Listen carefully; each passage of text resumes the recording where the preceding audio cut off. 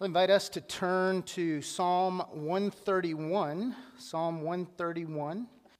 If you don't have a Bible with you, as Dee Dee mentioned earlier, there are some that are underneath the seat backs in front of you. It's also printed in the back of your bulletin.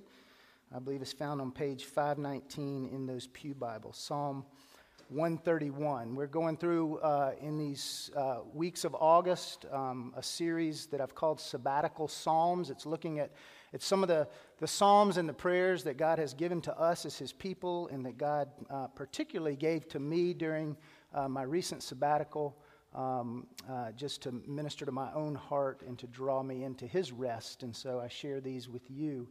He shares these with us as His people. So Psalm 131. Let's give our attention to the reading and the hearing of God's Word.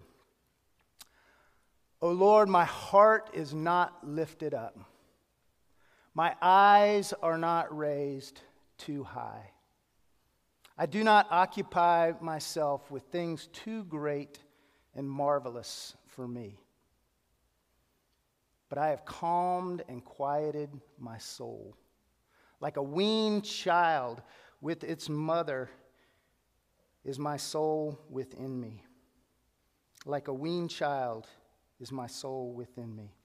O Israel, hope in the Lord from this time forth and forevermore. Amen. Father, would you teach us what David learned in his lifetime, what Jesus, your Son, demonstrated in his time here on earth. Would you calm and quiet our busy, noisy souls as we hope in you? We ask this in Jesus' name. Amen. So I have a hearing problem. Literally, I have a hearing problem. And I discovered it one time driving in the car with my sons in the back, and all of a sudden in the back seat from our Suburban, one of them would call out, "Hey, Dad, your blinker is on." And I would say, "How did you know that?" And they would say, "Can't you hear the clicking sound?" And with the music playing and the AC blowing and the road noise happening, I would look down and there would be the light blinking on and off. And I couldn't hear a thing.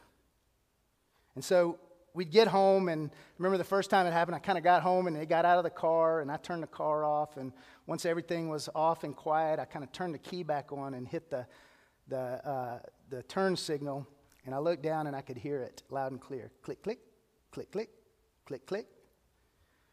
Suddenly it dawned on me that I had become like all those people driving down the road that I laughed at with their blinkers on, and now I understood why that was.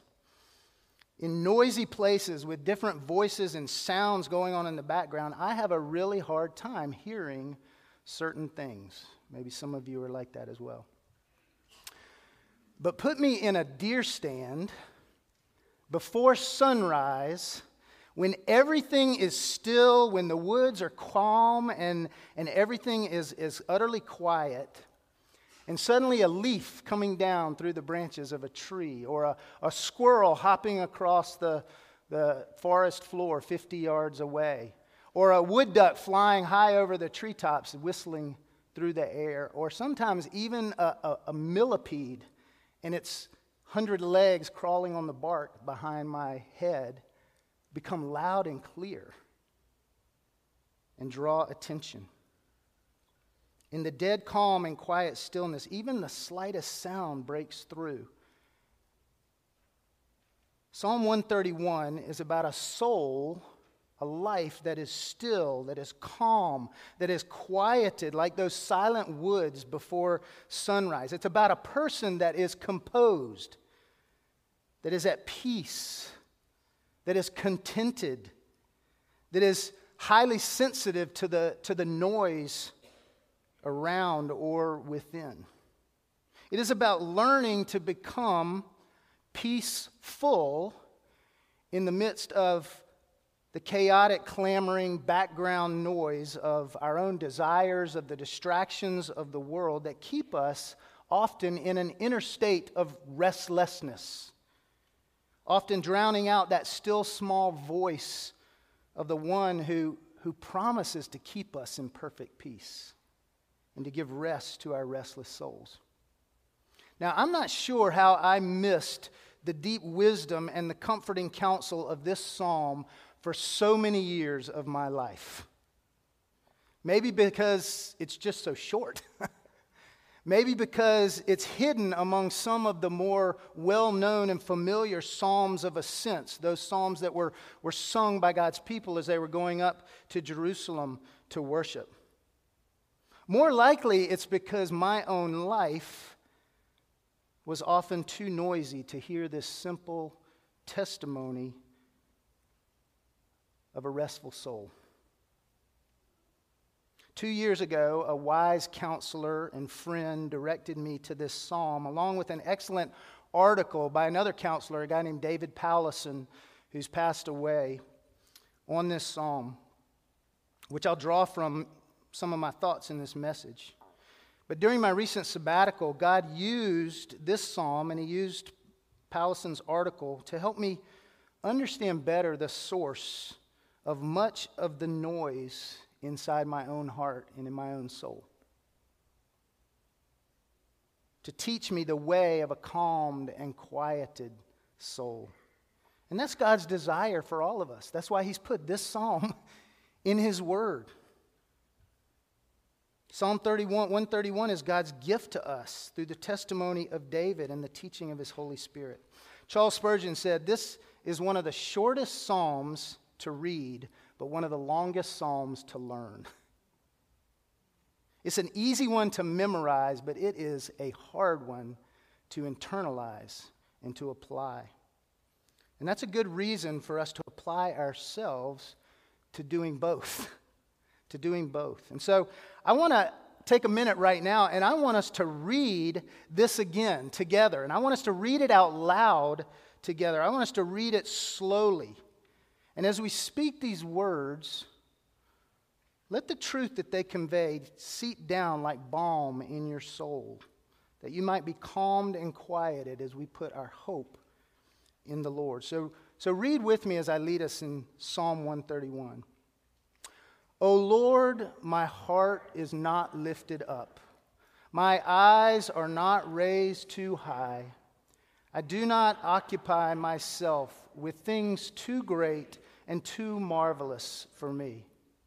But I have calmed and quieted my soul, like a weaned child with its mother. Like a weaned child is my soul within me. O Israel, hope in the Lord from this time forth and forevermore.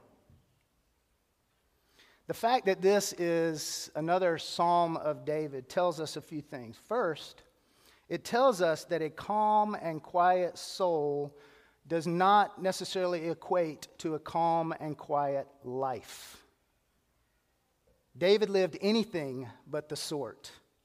He was a blue-collar shepherd, and he was also the greatest king of Israel. He fought real lions and giants and armies. He was a man after God's own heart, and he was a notorious sinner. He lived in luxurious peace in a great palace, and he lived on the run for his life in caves in the wilderness. He knew what it was like to have great success and also to fail miserably in disgrace. He experienced the loyalty and the love as well as the betrayal and the hatred of family and friends.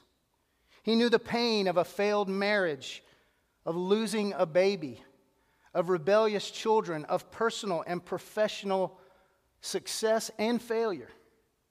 He experienced great triumphs as well as great trials, and he experienced the range of emotions that go with all of those. His life was anything but calm and quiet. And even if you read some of his other Psalms, he admits that at times his soul was troubled. But David knew God, and God knew David. And in that relationship, he learned the key to calmness amidst chaos, the key to quietness amidst the noise of life, to a peace that pervades not just internally one's soul, but really pervades all of one's being. It's not achieved through emptying our minds in meditation. It's not an indifferent kind of, oh, whatever attitude towards life. It's not a Pollyannic, laid back, kind of don't worry, be happy, everything's going to be okay approach. It's not retreating or retiring from life's troubles by accumulating wealth or pursuing pleasure or drowning or dosing our pain. And it's not a trait that some are just born with and others don't have. It is something learned. It is something pursued. It is a spiritual discipline, yes, by God's grace, for sure, but it comes in living and listening and learning in relationship to Him and in relationship to one another as pilgrims of faith. And Psalm 131 invites us to do just that, to learn contentment, to have peace, to be at rest in all of life's circumstances. And so as we look at this, it kind of breaks down nicely into three different parts in each of the three verses. Verse 1, David tells us something that he is not. Verse 2, he tells us something that he is. And verse 3, he gives us the reason for both. David starts by confessing to the Lord a series of things that he is not. And by pointing to what he is not, he is in effect helping us to see what a restless person really is. In other words, he's recognizing and acknowledging, perhaps from his own past experience, the problems or the causes of a restless, agitated, noisy soul. What is it that causes us to be stressed? What is it that causes us to be anxious, or to be agitated, or to be fearful, or to be worried, or to be preoccupied? Well, we can see the answer to some degree if we just take that little word not out of that first verse. My heart is lifted up. My eyes are raised too high. I do occupy myself with things too great and too marvelous for me. David gives us three kind of word pictures here. A proud heart, eyes that are lifted up, or we might say haughty, and a preoccupied mind. And all of these find their root in the issue of pride. A proud person thinks too much of himself and too little of others. He has too high an opinion of himself. And he also has too high an opinion of what others think of him or her. The Bible sometimes speaks of a heart that is lifted up or that is strengthened by the Lord, but that's not what David is speaking of here. When he says, my heart is not lifted up, he means my heart is not proud. A heart that is lifted up is a heart that is seeking to exalt itself above its reality, its station. It's trying to do something that we are not or weren't made to be, and that is to be Lord of our lives, to be the master of our souls, the captains of our fate. A heart that is lifted up is a heart that wants to be the God of its own kingdom. And it makes us unsettled. It makes us restless. It makes us stormy inside. And it's really hard to recognize because it seems so natural. It is so natural. It comes so easy that we might not even see it. I mean, think about it. Do you see yourself as independent? Do you think of yourself as in control? Do you look at yourself as one that has, to some degree, things in order? Now, we would never say it like that, but it comes across in our thoughts, in our words, in our lives. Or as David Powlison says, he says, as we constantly telemarket our pride both to ourselves and to others. I mean, after all, what's wrong with wanting a little respect, a little appreciation? Is it too much to ask that I have a decent job or a nice home or a new car or be financially dependent or have a loving spouse, have obedient children? Is that too much? I'm a pretty good person. I try to do what's right. I know God is sovereign, but after all, I need to take care of the things He's given me to take care of, and I need to be in control. I don't ask or want much, but I want a measure of comfort. I want a measure of convenience. I want a measure of control. Well, actually, I want a large measure of those things. It sounds so normal, it sounds so natural, but pride it's incessant. It's kind of like a constant white noise of the world and of our own hearts, such that at times we not only don't recognize it, we buy into it. Tim Keller, in a little book he has called The Freedom of Self-Forgetfulness, which I would recommend to anyone here if you haven't read it. We're going to get some copies of it. We'll have it, or you can find it online. He defines pride as the condition of being swollen beyond our proper size. The condition of being swollen beyond our proper size. A heart that is lifted up thinks it's bigger, thinks it's more important, thinks it's better than it really is. I heard another pastor say it's kind of like a bag of potato chips. You know, it looks full and firm, all puffed up, and then you open it up and what happens? It's half empty inside. Never satisfied, always striving to prove itself, always seeking to show its value, always wanting to extol its worth, always trying to make something of itself. Does that describe you? I know at times it describes me. Can you see anywhere in your life where your heart is lifted up? But pride is not just me-centered. It also focuses on others. And so eyes that are raised too high are eyes that are haughty, eyes that tend to look down on others in arrogance or to look up to others in envy and jealousy. Eyes always looking around and comparing oneself with the things around us. Again, there is a proper lifting of the eyes to the Lord. We see that in Psalm 121, Psalm 123. But along with a proud heart, David's talking here about proud eyes. When our eyes are raised too high, we're quick to see and point out the sin of others while overlooking our own sin. Think about the Pharisee who came in the temple and prayed to God, "Oh Lord, thank you that I am not like these other men." Especially that guy over there, the tax collector. As well, they're quick to downplay or diminish the success and the gifts and the blessings of others to avoid feeling inferior.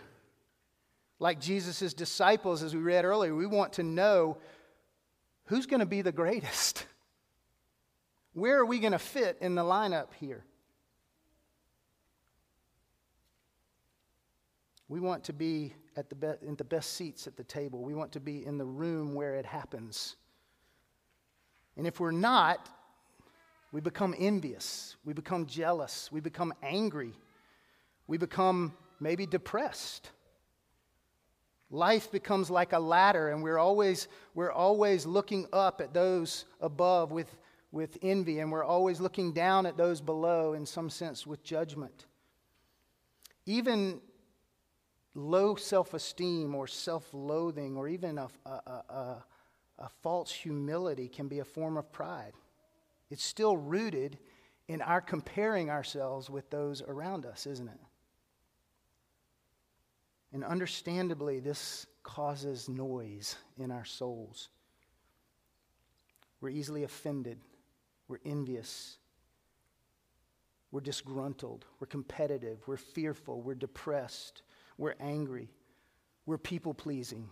We're judgmental. And we could just go on and on. Eyes raised too high can ruin relationships because we're always competing. We're always measuring ourselves by those around us. Always having to tell our story, to make our point, to get in the last word. Proud hearts and raised eyes usually cause us to occupy ourselves with what David calls things too great and wonderful for us. David is not saying we should not pursue knowledge of or understanding of the deep things of God. He's not saying that we shouldn't undertake hard endeavors or pursue success or have holy ambitions. That's not what he's saying here. He's talking about being constantly focused on things that are beyond us, that are out of our control. Impossibilities or uncertainties that we ultimately don't really have any ability to change.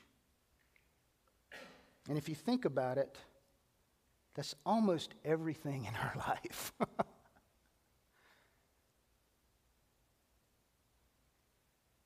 Yet we occupy ourselves constantly with trying to control, trying to manage, trying to understand, trying to grasp these things. Other people's actions and attitudes. Trying to control our own health, our finances, our success. Trying to manipulate how we look, how we feel. And these are things that we actually may have some say in, some impact in. But start scrolling through the news or your social media feed, and all of a sudden the noise gets turned up even louder. Political ideologies, global crises, social upheaval, cultural wars, all demand and all too easily command our attention and our concern. And we think, if you're like me, I've got to do something about this. I've got to figure this out.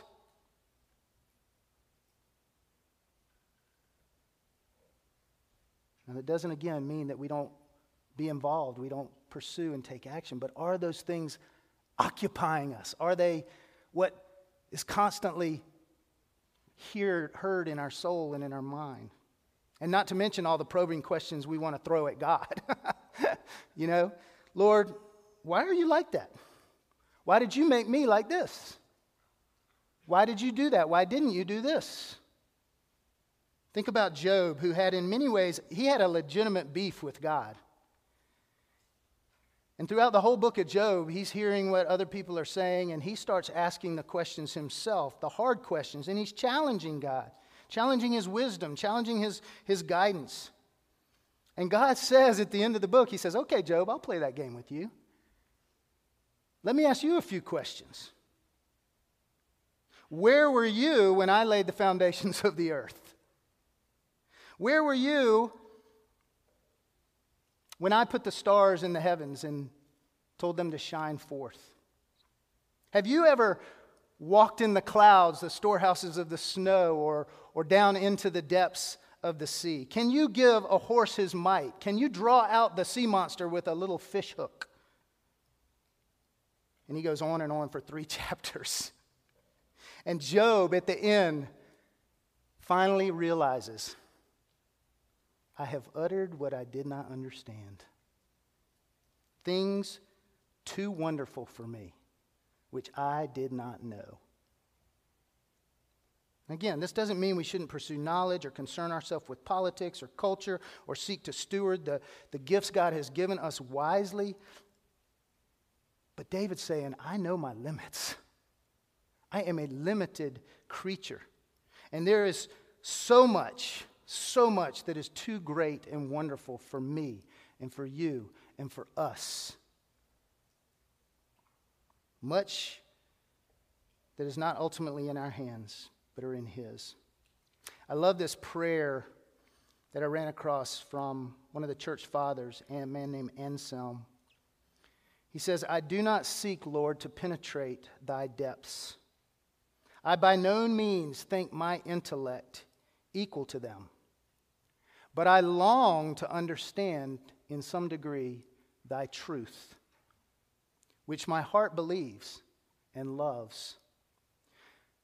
For I do not seek to understand in order to believe, but I believe that I might understand. Think about that. I don't seek to understand. I don't question God. I don't put him on the stand in order that he might satisfy my intellect and make me believe in him. I believe in what I know about God and what he has revealed to me in his word in order that I might understand. There's a difference. A heart lifted up, eyes raised too high, a preoccupation with things beyond us. David says, "O Lord, these no longer define me. They are not who I am. I have learned to humble myself under your mighty hand. I do not exalt myself. I do not look upon others with haughty eyes, but I wait and rest patiently upon you." Which is what we see in verse 2. What David is, he says, "I have calmed and quieted my soul like a weaned child with its mother." Again, notice the actor here. This is something David has done and is doing. There is definitive action. There is a process. There is a decided movement from a state of chaos and to calm. From a state of being stormy to a state of being quiet and still. And it's described by David as like being like a weaned child. Again, as Powlison says, he says, to gain composure is to go through a weaning process. Something that once meant everything to us now becomes nothing. It is a dying to your restless, fretful, irritable, noisy, proud ways. And friends, it does not come easy. It does not come easy. Jesus did not coddle the storm on the lake. He commanded it, "Peace, be still." And the wind and the waves ceased. David is not those things in verse 1 because he has taken action against them in verse 2. He said, "Be still, my soul. Be still." And the result is that he has become like a weaned child.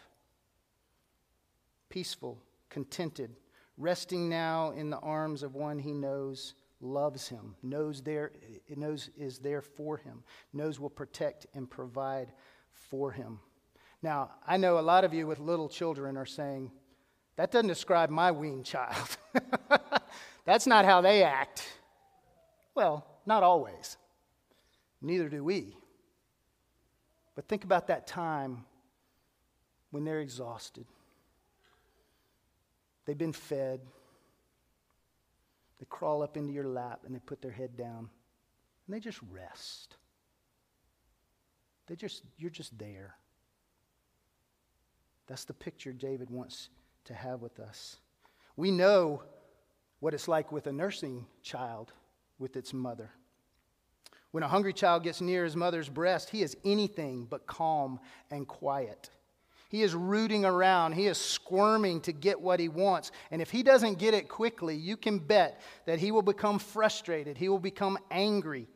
He needs what is there. It means for him life. It means for him satisfaction. It means for him joy. And if mom holds back or delays, then he's going to let her know. He gets noisy and nasty. And right there, you get the kid version of all the emotions and behaviors that we adults feel and do when we don't get our way, when we're restless. But mother knows best, and she knows that eventually this little one will need to be weaned. And so slowly, she withholds the milk. Gently, she introduces new solid foods. And slowly, the child realizes, hey, wait a minute. This woman is more than just my personal vending machine. She actually cares for me. And suddenly, when he's fully weaned, that child finds mom's lap a place of rest, a place of serenity, a place of calm. Mother has not changed at all. The child has. He is now comforted. He is now content, not because of what she can give him, but simply because she is there with him. Over sabbatical, we were with our 2 grandchildren for a while, and we were at the beach, and all the others, my son and his wife and our granddaughter and my wife had all gone on a bike ride, and I stayed back with our little 1-year-old grandson who was sick at the time. He wasn't feeling very well. And we sat on the porch in a rocker, just sitting there, and he was fussy. He didn't, you could tell he was exhausted. He had been fed, but he still was restless. And he'd give a little cry, and I would just pat his back, and I began to sing, "Be still, my soul, the Lord is on your side," along with some other hymns, and eventually, he just fell asleep, and he slept for an hour and a half. Now, if you've ever sat in a rocker for an hour and a half and tried to be still with a little one on your lap, it's not that easy. But it was a calm and quieted soul, and I thought, sitting there during that time, is that not how you are, Warren, with God? Is that not how your soul should be within you? When Jesus' disciples came to him with lifted hearts and raised eyes and preoccupied minds, wanting to know who would be the greatest in heaven, what did he do?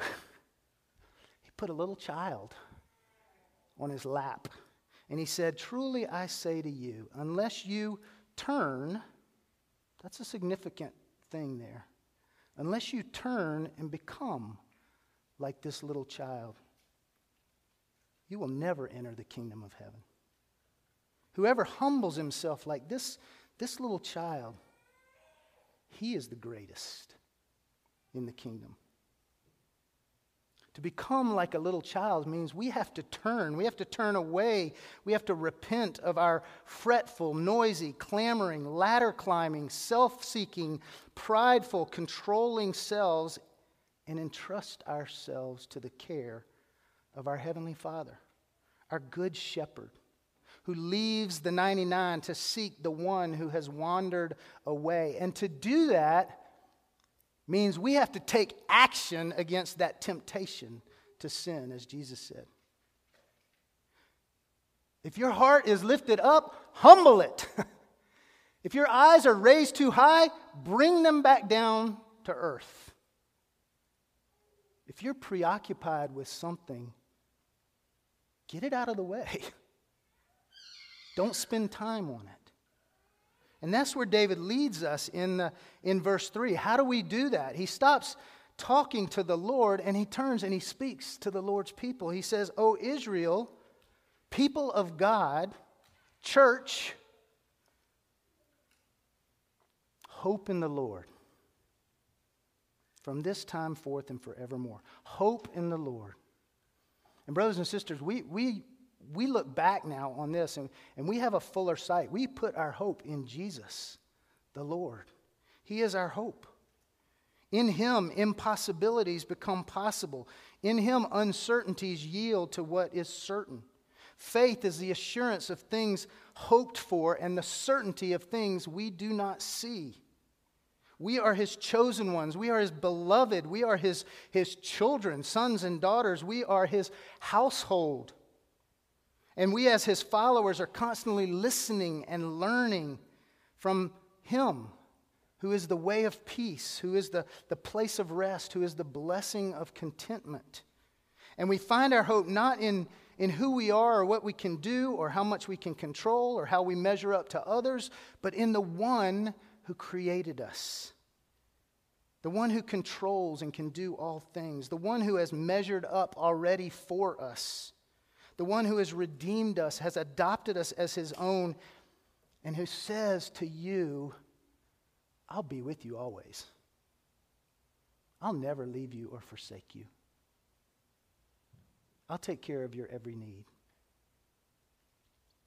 And it's there that we find ourselves amidst the clamor and the chaos, calm, quiet, contented, like a weaned child. And why can we have that hope?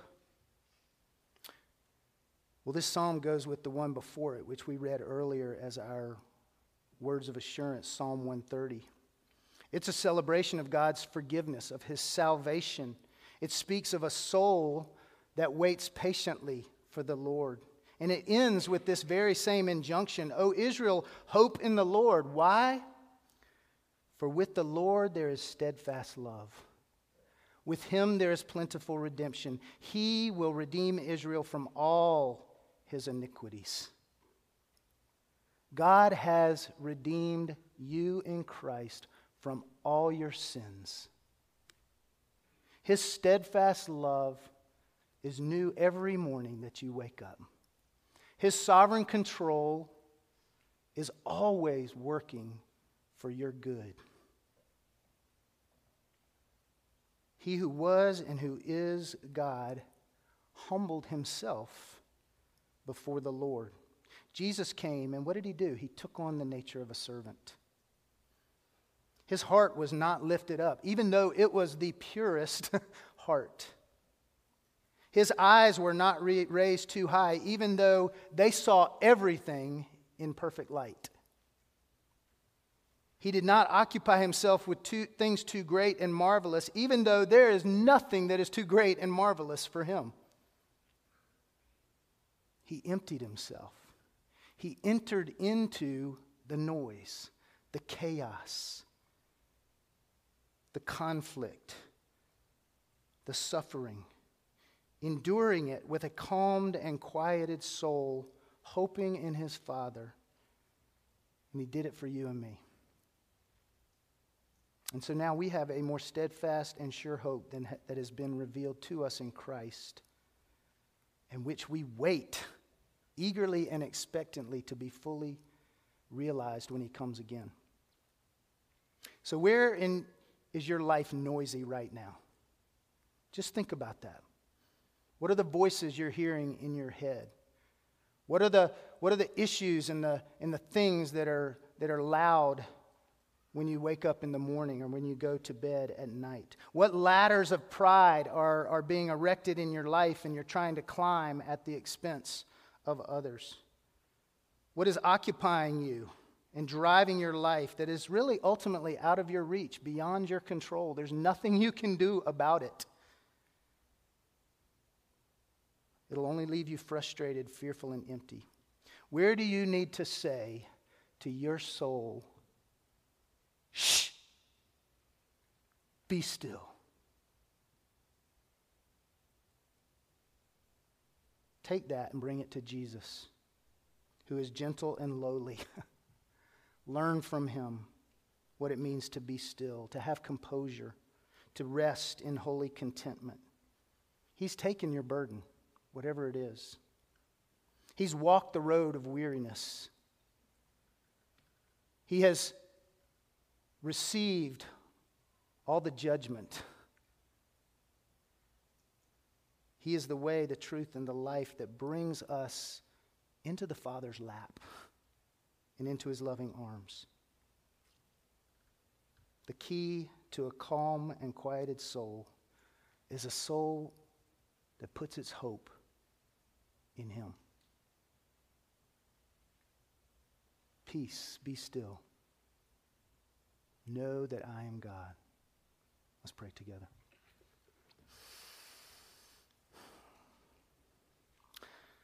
Oh, Father, how we need this word. in our own hearts, in our churches, in our world. Father, how we long to learn this lesson, and we know it.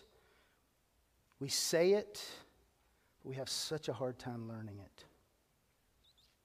Father, would you take every clamoring noise, every whispering anxiety, worry, every loud voice that is trying to drown out the other loud voices. And Father, through your Son Jesus, and through our listening and learning and loving and living in Him, help us to calm and quiet our souls.